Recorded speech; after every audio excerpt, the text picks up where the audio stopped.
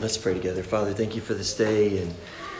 And Lord, thank you so much for these amazing stories that we've heard today, these true stories of change in Long Thai's life and the people in India and the work that you're doing there.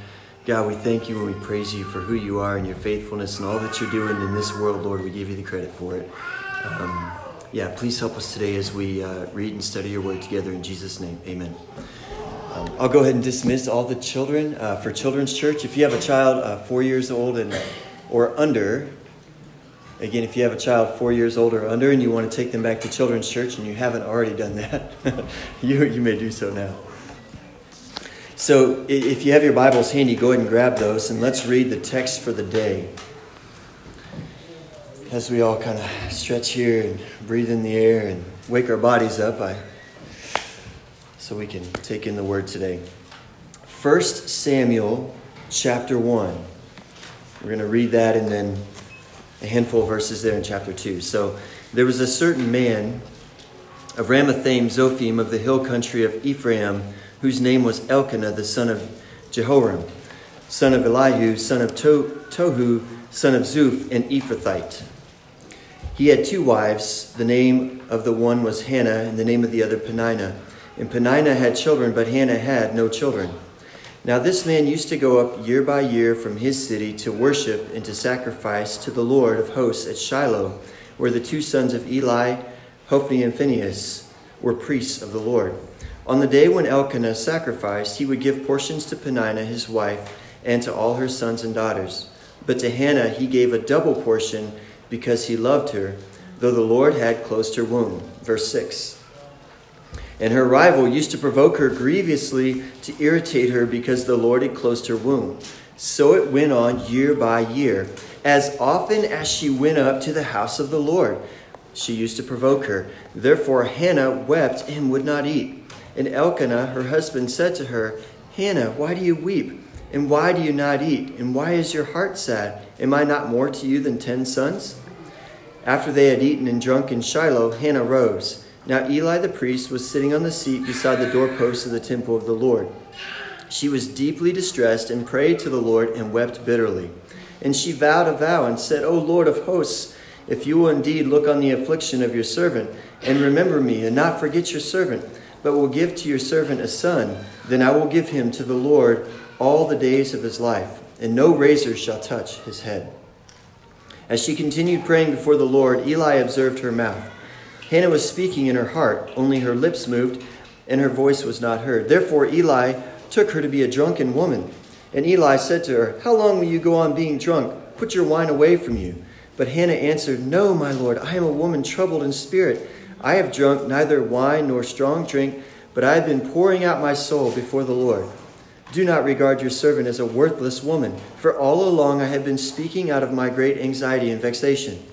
Then Eli answered, Go in peace, and the God of Israel grant your petition that you have made to him. And she said, Let your servant find favor in your eyes. And then the woman went her way and ate, and her face was no longer sad. They rose early in the morning and worshipped before the Lord. Then they went back to their house at Ramah. And Elkanah knew Hannah his wife, and the Lord remembered her. And in due time Hannah conceived and bore a son, and she called his name Samuel.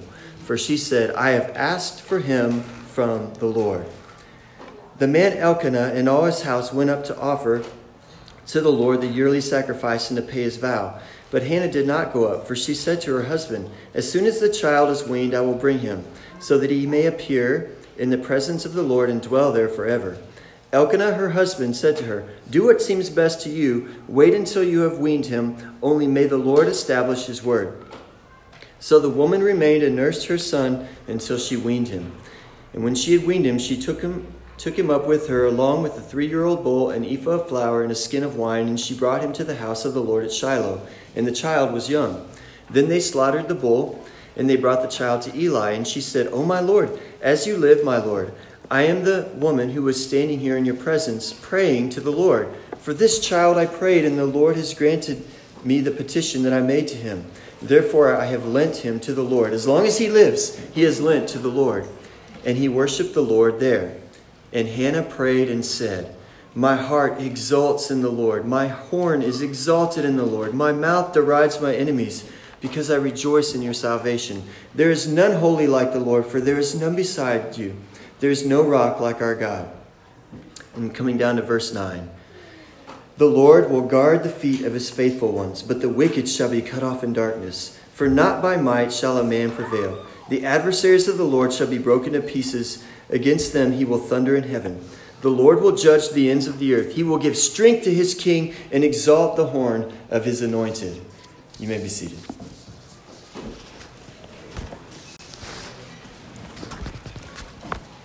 Well, it's wonderful to have you all here today at Central Baptist Church. I've been amazed and blown away by our God's faithfulness today, as we've heard Long Tie's testimony and about the work in South Asia as well.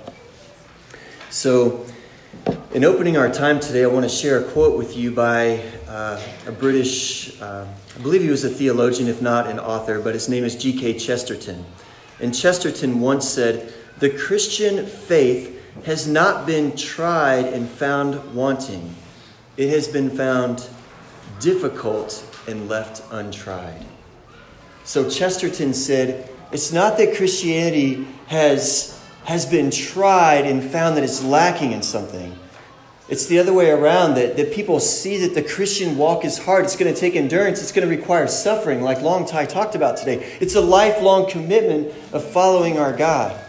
And because of that commitment that it takes and the sacrifice that it will take, it's left on the table. It's left untried. Sadly, all of the promises of God about eternal life and joy and bliss are not enough to motivate people to detach from their sin and repent. So why don't people believe in God and desire to be faithful to Him? Why do people leave the Christian faith untried? Why do they make every excuse in the book? Why do they avoid God like the plague? And again, the answer is because God has made it very clear in His Word that if you're going to follow Jesus, if you're going to believe in Him, it's going to require suffering. Remember what Jesus said when He called people to be His disciples. He said, if anyone desires to come after me, let him deny himself and take up his cross daily and follow me. Well, most people don't want to die on a cross once, let alone every single day. And Jesus said, that's what it's like to follow me. You die to yourself daily. So I'm not here to mislead people into believing that following Jesus will make you healthy, wealthy, safe, and comfortable. Following Jesus is dangerous. Believing God will require us to suffer. But listen to this. We must always remember that God always has a purpose for our suffering. Yes, we will suffer, but God has a purpose for that. A glorious reason for our suffering.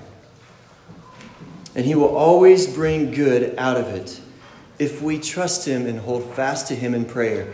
Brothers and sisters, we have quite a bit of text before us today. We're going to work through it quickly, but the message is very simple. God will redeem your suffering if you trust in Him. And the way that we see Hannah in this story trusting in the Lord is she turned to Him in prayer, and she held on for dear life. And God redeemed her suffering. See, I can make you a promise today that's based on God's word. God will redeem your suffering too in the most awesome, glorious, soul-thrilling way that you could ever imagine if you're faithful to trust Him. I want to be clear. When I say that God will redeem your suffering, what I'm saying is that God will rescue you from your trials. He will rescue you from your circumstances where you are suffering. And He will bless you and reward you because you were faithful to trust in Him. There is not a single story in the Bible where people trusted God and were not rewarded for it in breathtaking ways. We're always rewarded when we trust in Him. So God will redeem your suffering. He will redeem it. He will redeem it. You must pray, God, please, God, help, God, redeem my suffering. Redeem me in the midst of this. Bring good out of this, the good that you have planned and intended, that's a part of your plan, that's going to help your glory be known. And my joy to be complete and maximized in you, Lord. When you face suffering, fall to your knees and pray, God, redeem this for your glory. God, redeem this, and you will. I'm basing this on a true story that we have read about today, Hannah's story in the Bible. So I want us to push into chapter 1, verses 1 through 16 here today. And first and foremost, I want us to see that Hannah was suffering intensely. She was suffering greatly. She had a cross to bear. It's very clear. If you go through chapter 1 and you underline every reference to Hannah's suffering, the whole chapter you'll just be underlining sentence after sentence. The author goes to great lengths to show that her life was very hard. She was in a very desperate place. Notice in chapter 1, verse 2, that her husband Elkanah had 2 wives. Now it's possible the reason that he had 2 wives is that Hannah could not have children. She was barren. And so he married a second wife to raise up an offspring. We see that pattern in the Old Testament.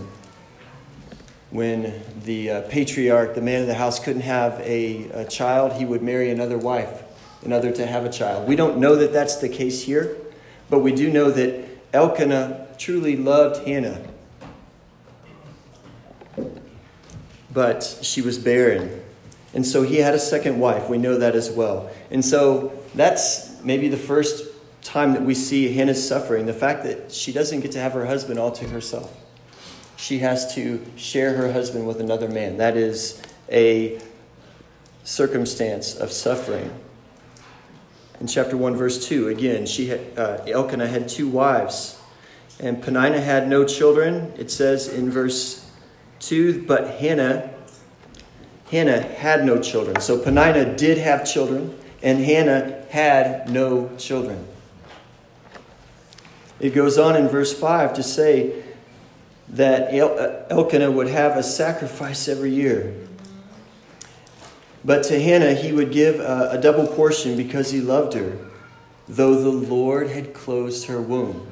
So this suffering that she was going through was brought on by the Lord himself. It was a test, if you will. Verse 6, it says that her rival used to provoke her grievously to irritate her. So notice how emphatic the language is here. Her rival would provoke her grievously to irritate her because the Lord had closed her womb. And so it went on year by year. And notice when it would become the most intense. As often as she went up to the house of the Lord, she used to provoke her. So the location or the place of worship where she would have been able to hear the word of God and been filled with hope, that is when the enemy poured on the pressure the most and made it the most intense. Do you see that in the text? As often as she went up to the house of the Lord, she used to provoke her. See, when the spiritual warfare kicked in, when the lies were pouring in the most, is when the truth was so close. Right there. Again, we're looking here at Hannah's suffering. Notice Hannah's reaction to that in verse 7. Hannah wept and she would not eat. So maybe your husband would come alongside and comfort her. That's not the case. Verse 8 says her husband said to her, Hannah, why do you weep? And why do you not eat? Why is your heart sad? Why? Hannah, what's your problem? Am I not more than you than 10 sons? Was he trying to comfort her? Maybe. I think guys oftentimes try to comfort their wives, but they fail. And we know that he's not comforting her at all because he's not relating to her whatsoever. He's like, why are you so sad? Cheer up, Hannah. Come on. What's the problem? He's not down on her level. He's not listening. He's not listening to his wife. And you can imagine how Hannah was suffering in the midst of so much grief and sorrow, and her own husband is not on the same page. He doesn't understand. He's not showing compassion. I love it later on in the story because it says that God listened to her. But Elkanah did not listen. He was not on the same wavelength as Hannah. He didn't know her suffering. Didn't know the depths of her despair. Wasn't caring for her soul well. You can imagine Hannah felt alone. Moving on to see more of these references to Hannah's suffering. Verse 10. She was deeply distressed. She prayed to the Lord. She wept bitterly. How many times in your life have you wept bitterly? I mean bitterly. Like it just doubled you over in pain and sorrow with grief. She weeps bitterly. And she vows a vow in her heart. And she says, O Lord of hosts, if you will indeed look on the affliction of your servant and remember me and not forget your servant, but will give to your servant a son, then I will give him to the Lord all the days of his life, and no razor shall touch his head. So she's been over in overwhelming sorrow and grief, and she just cries out to the Lord and says, God, please, just give me a son. And if you do, I will give him back to you in your service.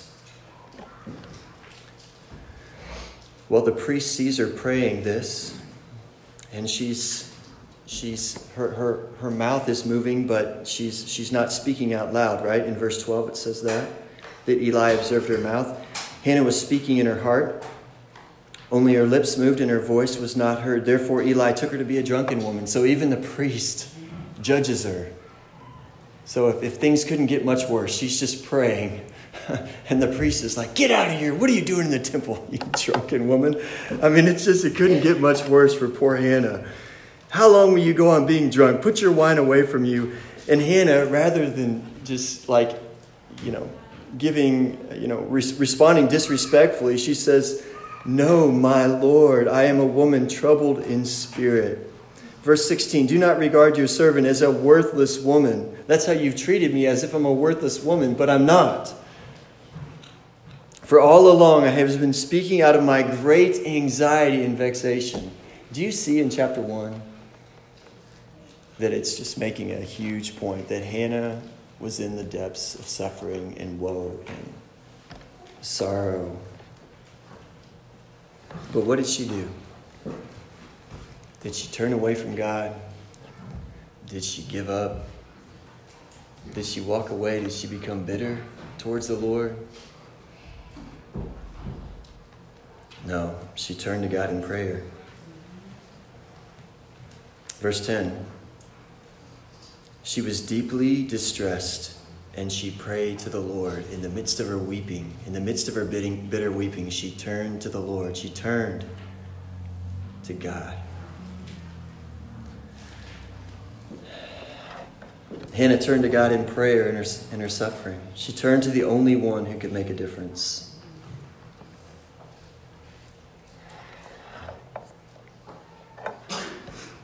She has faith in God.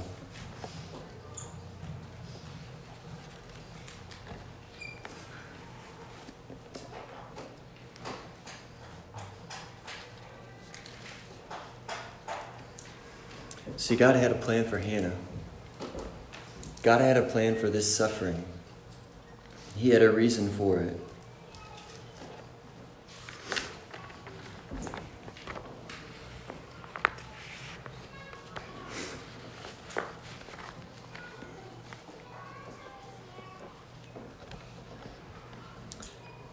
And Hannah, perhaps she had no clue about this.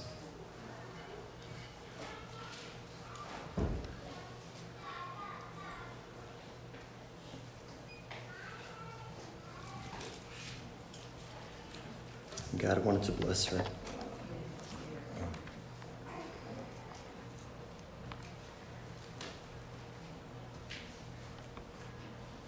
So she's suffering.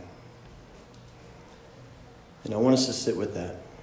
I want that to sink in. I don't know what suffering you have endured and how you can relate to Hannah and her pain and her sorrow and her enemy rubbing this in her face.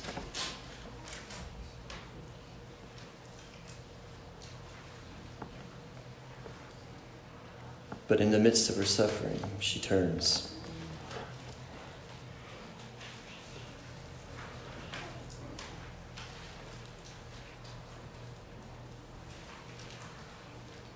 God had a special mission for her. It required suffering, but God had a plan to redeem her suffering.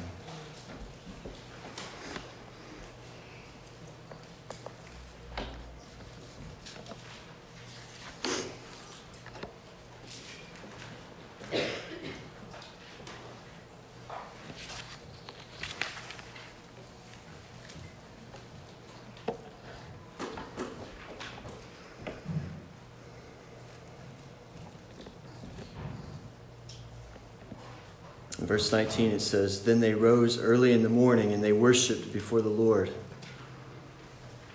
They went back to the house at Ramah. And Elkanah knew his wife." That is, he had intimate relations with her. That's how the Hebrews would talk about the relationship between a husband and a wife. "And Elkanah knew his wife Hannah, and the Lord remembered her. And in due time Hannah conceived, and she bore a son. And she called his name Samuel, for she said, 'I have asked for him from the Lord.'"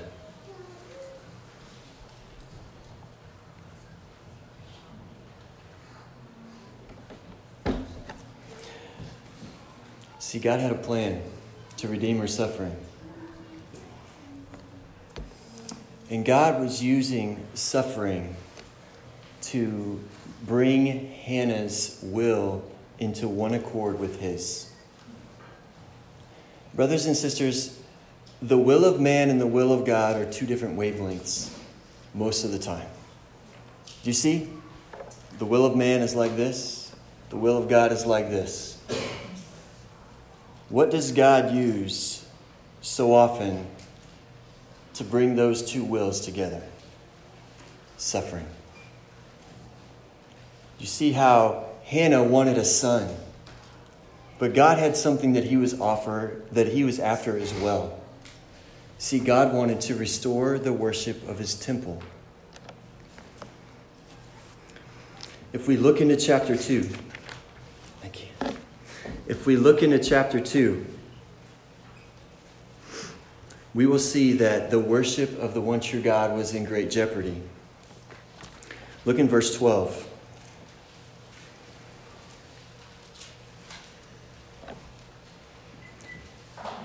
It says, "The sons of Eli were worthless men. They did not know the Lord. The custom of the priests with the people was that when any man offered sacrifice, the priest's servant would come while the meat was boiling with a three-pronged fork in his hand. And he would thrust it into the pan or kettle or cauldron or pot. All that the fork brought up, the priest would take for himself. This is what they did at Shiloh to all the Israelites who came there." And the implication there is that that was an abusive thing to do. "Moreover, before the fat was burned, the priest's servant would come and say to the man who was sacrificing, 'Give meat for the priest to roast, for he will not accept boiled meat from your hand, but only raw.' And if the man said to him, 'Let the fat burn first,' which was according to the law, 'and then take as much as you wish,' he would say, 'No, you must give it now, and if not, I will take it by force.' Thus the sin of the young men was very great in the sight of the Lord, for the men treated the offering of the Lord with contempt." Now Samuel was ministering before the Lord, a boy clothed with a linen ephod, and his mother used to make him a little robe and take it to him each year when she went up with her husband to offer the yearly sacrifice. And Eli would bless Elkanah and his wife and say, "May the Lord give you children by this woman for the petition she asked of the Lord." So then they would return to their home. Indeed, the Lord visited Hannah, and she conceived and bore 3 sons and 2 daughters.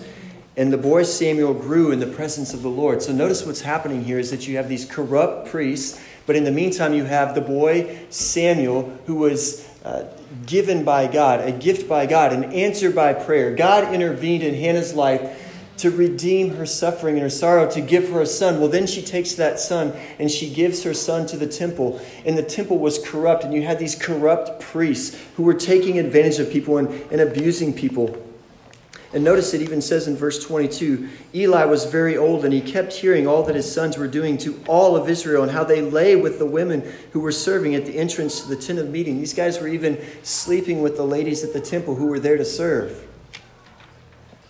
I mean, the corruption was rampant and widespread.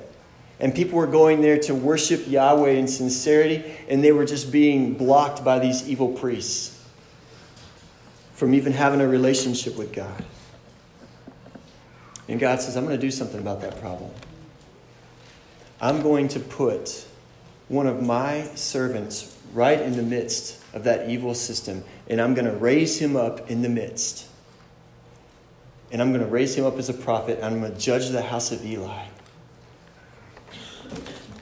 Notice in verse 27, what happens is a man of God comes to Eli and he confronts him about these things. And he says, Eli, because of the wickedness of you and your house, I'm going to remove you from the priesthood.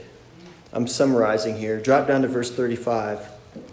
But I will raise up for myself a faithful priest who will do according to all that is in my heart and in my mind. Chapter 3, verse 1. Now the boy Samuel was ministering to the Lord in the presence of Eli, and the word of the Lord was rare in those days. There was no frequent vision. So the people were not even hearing from God at this point.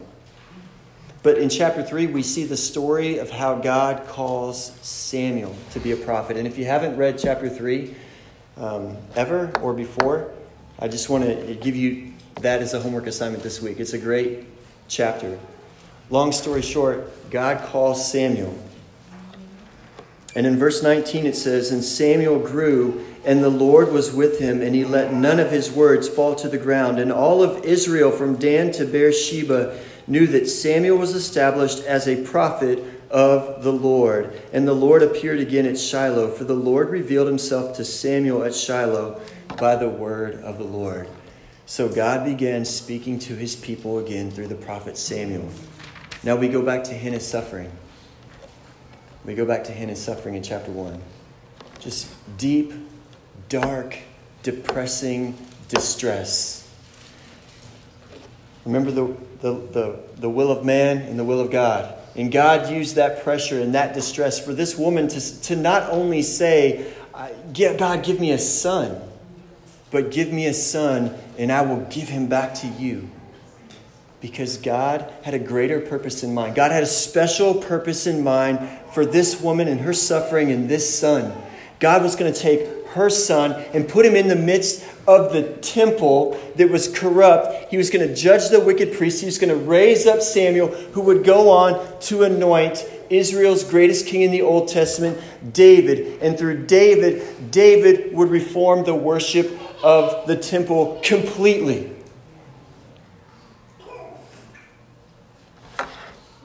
Hannah, how did you hold on?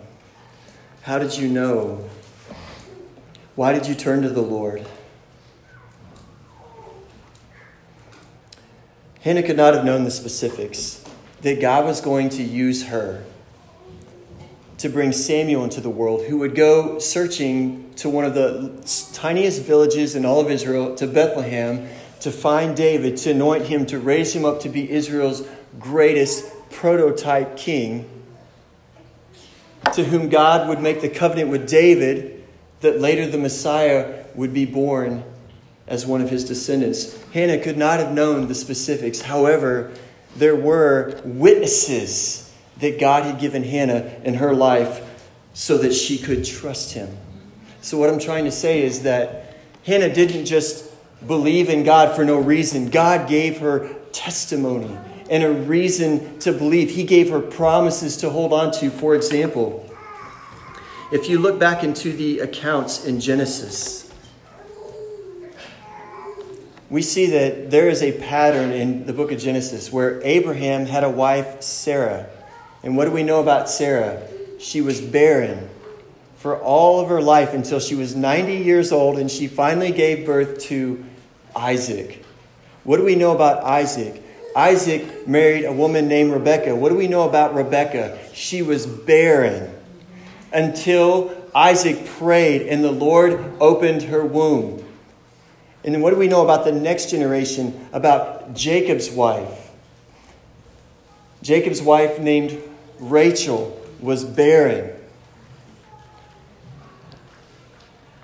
But Jacob prayed and Rachel bore a son.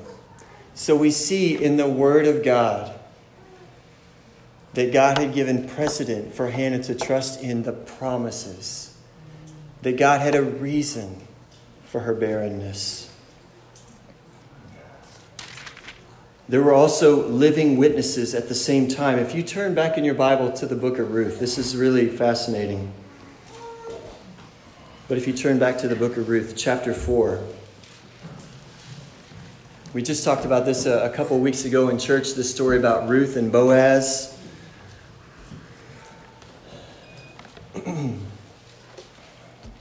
But there was a man named Boaz and a woman named Ruth. And Boaz married Ruth after her husband had died. And this is what it says in chapter 4, verse 11. Then all the people who were at the gate and the elders said, "We are witnesses.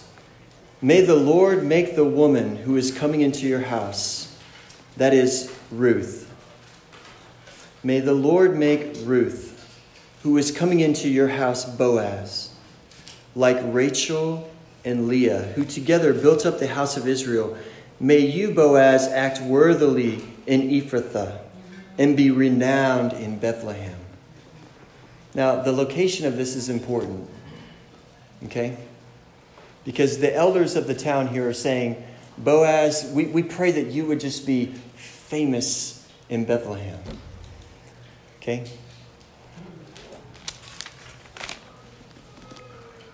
He goes on to say in verse 13, "So Boaz took Ruth, and she became his wife, and he went into her, and the Lord gave her conception." Now, Ruth had been barren up to this point as well.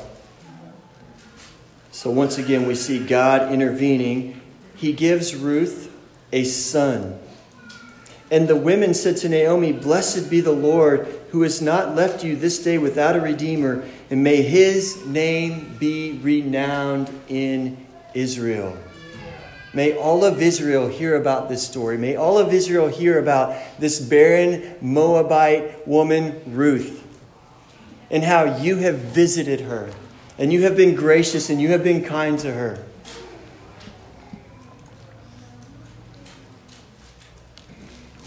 And it goes on to say in verse 16 that a son has been born to Naomi. They named him Obed. He was the father of Jesse, the father of David.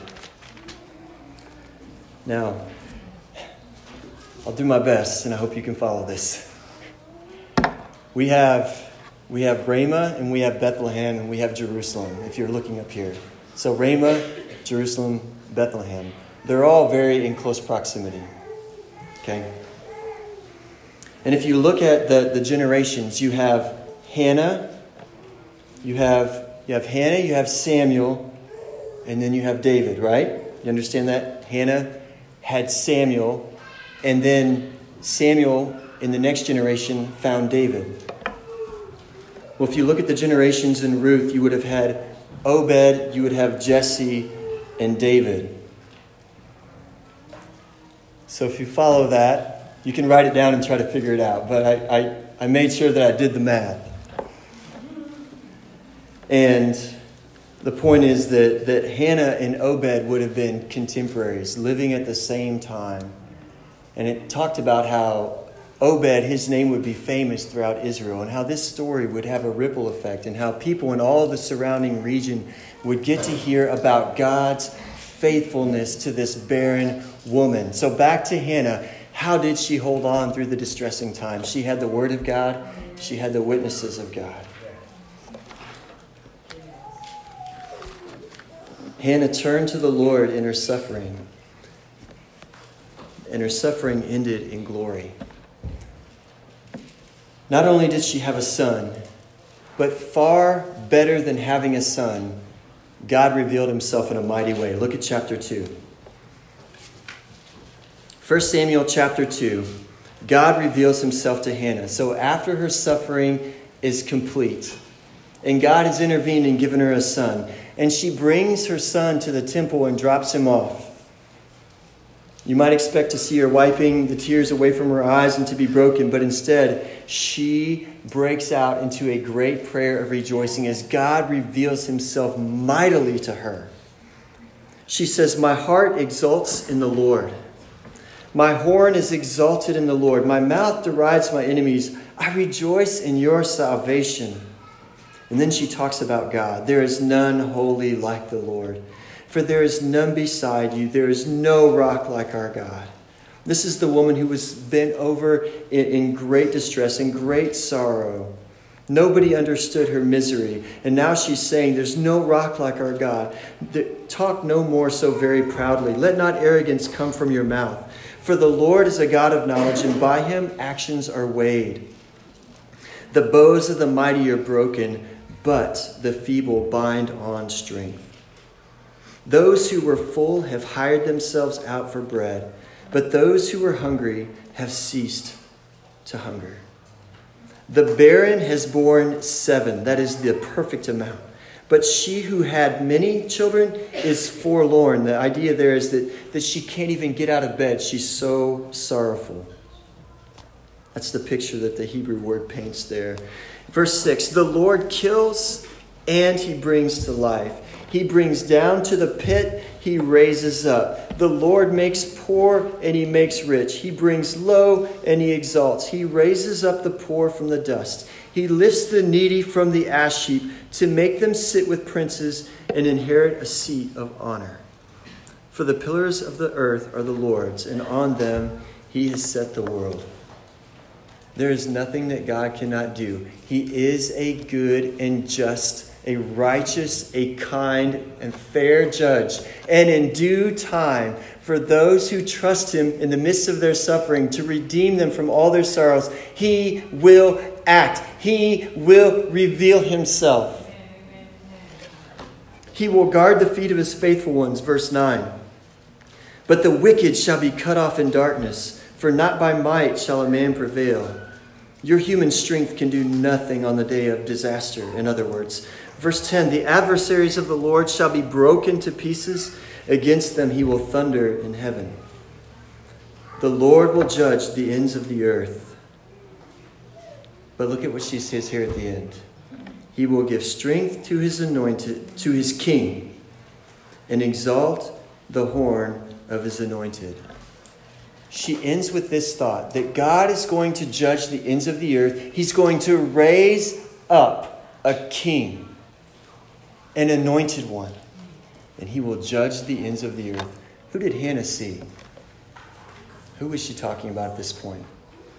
Who was this king? This isn't David. David judged Israel.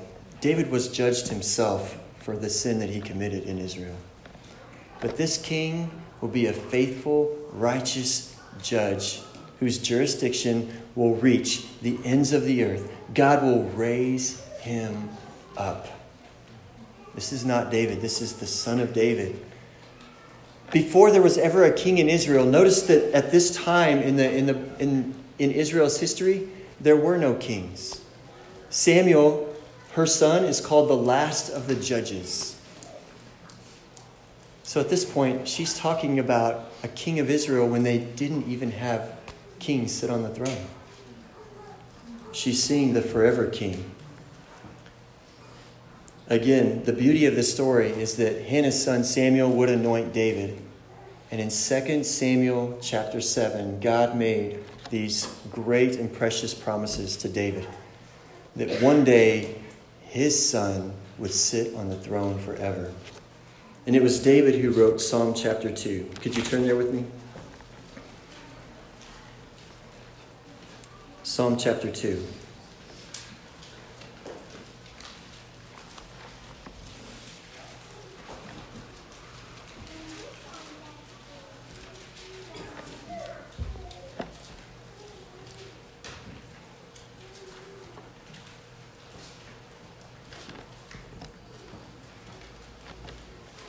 Why do the nations rage?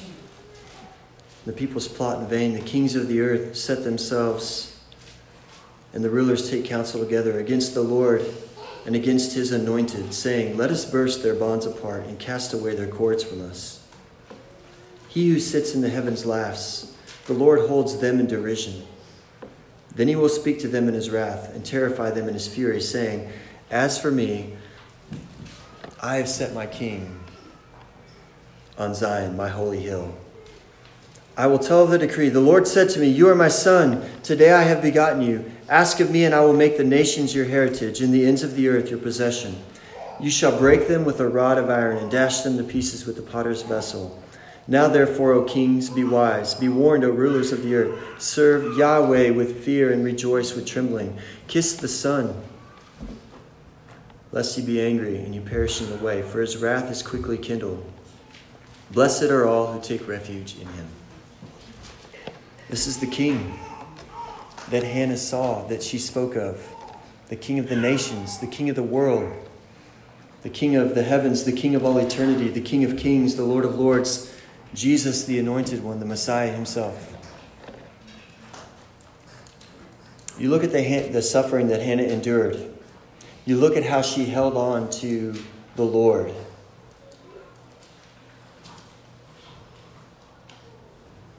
You say, well, how do you know that Hannah was holding on to the Lord through the Word of God or through the witnesses of God? Because she held on. The Bible says faith comes by hearing, and hearing by the Word of God.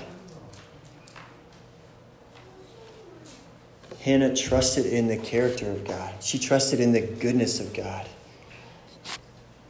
And brothers and sisters, I want to ask you today, where do you turn when your suffering is unbearable?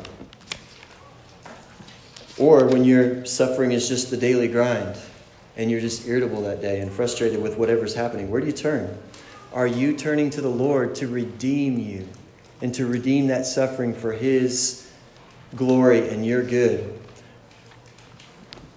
Turn to the back of your Bibles with me to the book of Hebrews. I want us to see another example of turning to the Lord in suffering.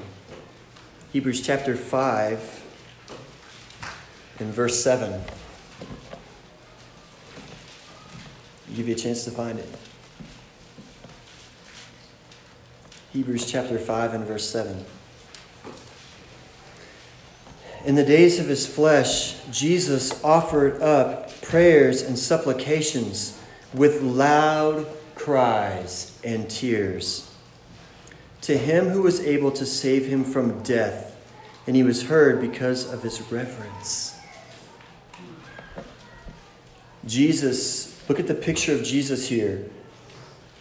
In the days of his flesh, that is when he was here on earth, he offered up prayers and supplication with loud cries and tears. Why? Why was he crying out with loud cries and tears? Because he was in anguish. Because he was suffering deeply. He was going through the misery and the pain and the rejection and his rivals taunting him. And perhaps the spiritual barrenness that he saw in his own disciples. When is Peter ever going to get it? He's crying out with loud cries and tears. What about you in your barren circumstances? I don't know what those are for you, but we all have them. We all have these areas of our lives where we suffer. Some of us have chronic suffering in our health. Some of us are wishing that we could have children. Some of us have children with disabilities. Some of us are facing death.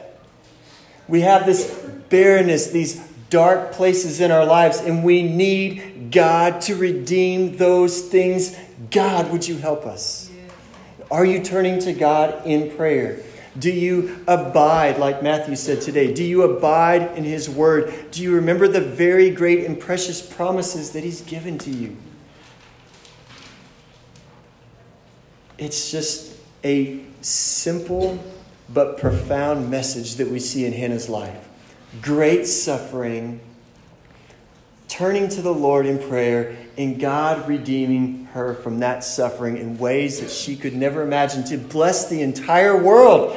This woman is suffering, but God had a plan through her suffering to bless the entire world. I don't know what he's going to do through your suffering, but if you will be faithful and hold on, God will redeem your suffering. That is a message of hope for us today.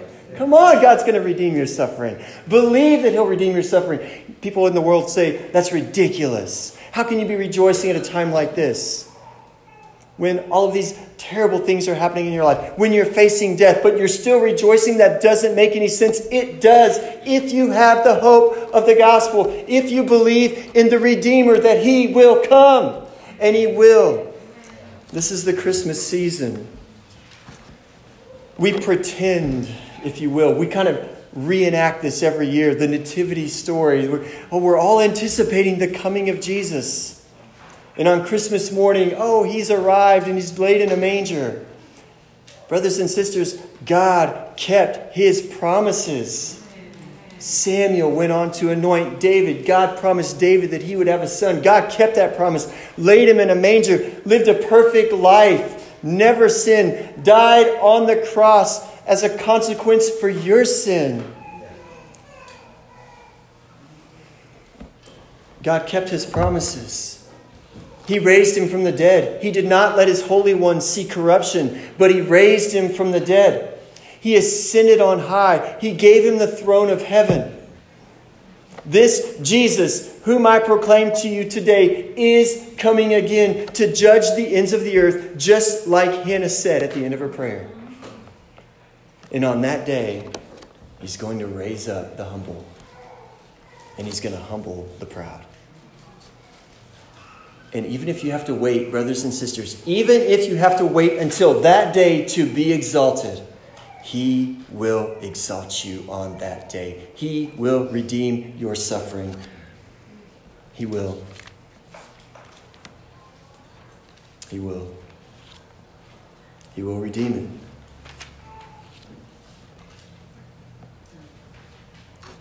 Why didn't God stop Adam and Eve from eating the fruit in the garden? You ever wondered about that? God, if he's a good parent, why wasn't he watching his kids?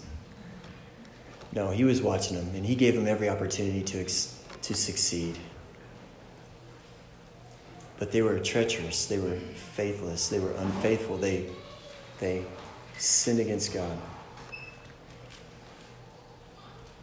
But we see the full panorama of God's plan. We see the end of the story. We see that God had a plan all along to reveal himself as a redeemer. God could have just been a perfect creator who made a perfect creation and kept it that way, but instead, he wanted to be known in each of our lives as a redeemer, as the one who redeemed us from our suffering and from our sorrow. Brothers and sisters, I will tell you a quick story of God's redemption in my life, and you all have these stories. But several years ago, probably everybody knows I had a pickup truck right out in front of So the catalytic converter was stolen off the truck. I took it to the shop. They were fixing my truck in the shop. It caught on fire and burned. I lost the truck. They gave me the insurance payment of $17,000. I lost it all in an internet scam trying to buy a new truck. I don't know if I've ever told the whole story on that. It was humiliating. It was humbling. It was hard. I remember the afternoon when I was sitting on my front porch waiting for the truck to show up, right? We're dropping the truck off today. We're dropping the truck off today. It never came. And I realized that it was starting to set in that, okay, I think I've been lied to. I think I've been scammed. And I looked it up on the internet, and sure enough, by this time, dozens of people had fallen into this scam, and all kinds of people had thrown tons of money away, and we'd all been robbed, basically. And the saddest thing to me that day was not that I lost $17,000, but that I was going to have to go and tell my wife what I had done. Now, she knew. I told her, I think this is legit. I'm going to go ahead and buy this truck. She prayed for me. She supported me. It was not her fault at all, but I felt so terrible knowing that I had just wasted all of that. How is God going to redeem that? That's what you ask yourself in those kinds of times. How? Don't ask how. You have no idea how. But you know who you serve. You know who you trust. One way that he redeemed that is just that I realized that there are people in my church that loved me and supported me even when I was a fool. Even when I'd done a foolish thing.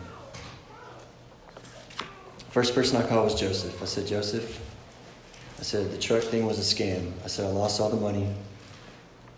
Pray for me. And he did. He didn't judge me. I told my wife, it broke her heart. But she prayed for me and she prayed with me. She didn't turn on me. So God showed me that I have dear friends in the church. He showed me that my wife is loyal and she loves me. I mean, $17,000 is a lot to lose. But when you see you have friends like that, I mean, can you say it's worth it? God sometimes uses the pain of our lives to show us like what we have and the gifts that he's given us all around us. By the end of that year, our family received a donation to help us in ministry, to help us for just a crazy amount of money that we have never received a donation like that. I don't know if we ever will again. I'm not even going to say the amount because that's not the point. But I'm saying that by the end of that same year that I lost that truck, we had been provided for in one gift for the entire next year of ministry. And God showed me through that gift, but just through a number of ways that I won't take the time to try to explain it all right now. But God made it abundantly and undeniably clear that he had redeemed that circumstance. Never saw that $17,000 again. I drive a car now instead of a truck. Please redeem that, Lord. But he redeemed it. He redeemed it. And I'm not broken anymore the way I was. For a while there was just shame and sadness and like a cloud that just followed me around, and I couldn't believe I just kicked myself over and over again. But God has been faithful to redeem that. And I can tell you that with joy in my heart today. And I don't know what your situation is and your circumstance. You serve a God who's able. You serve a God who raised Jesus from the dead. And he will redeem it. Trust in him today, church. Trust in him. Let's pray. Lord Jesus, I want to thank you for this day. And I want to bring my brothers and sisters to you now in all of our fallenness and all of our brokenness. And God, we need redemption.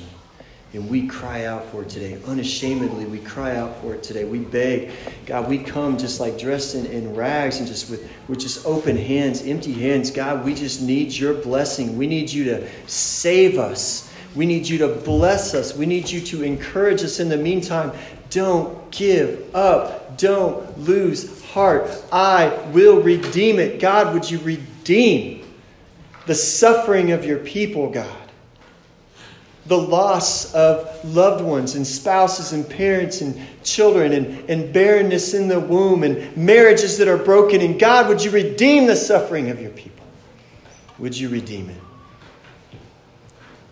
And like Hannah, God, would you reveal yourself to us so that we can boast in who you are and we can give a testimony about you and how you have redeemed us from all of our sorrows and our woes and our suffering. Let the redeemed of the Lord say so. God, I pray for Central Baptist Church that you would raise people up from the bed of suffering that they are on, from the circumstances of suffering that they are in, from the sins that they are ensnared by. God, that you would redeem us and that we would give a testimony and give glory so that this message of a God who can do all things will spread all over the world, God. It's not just a story in a book, but God, it's a story that's alive in our hearts because you have personally redeemed us.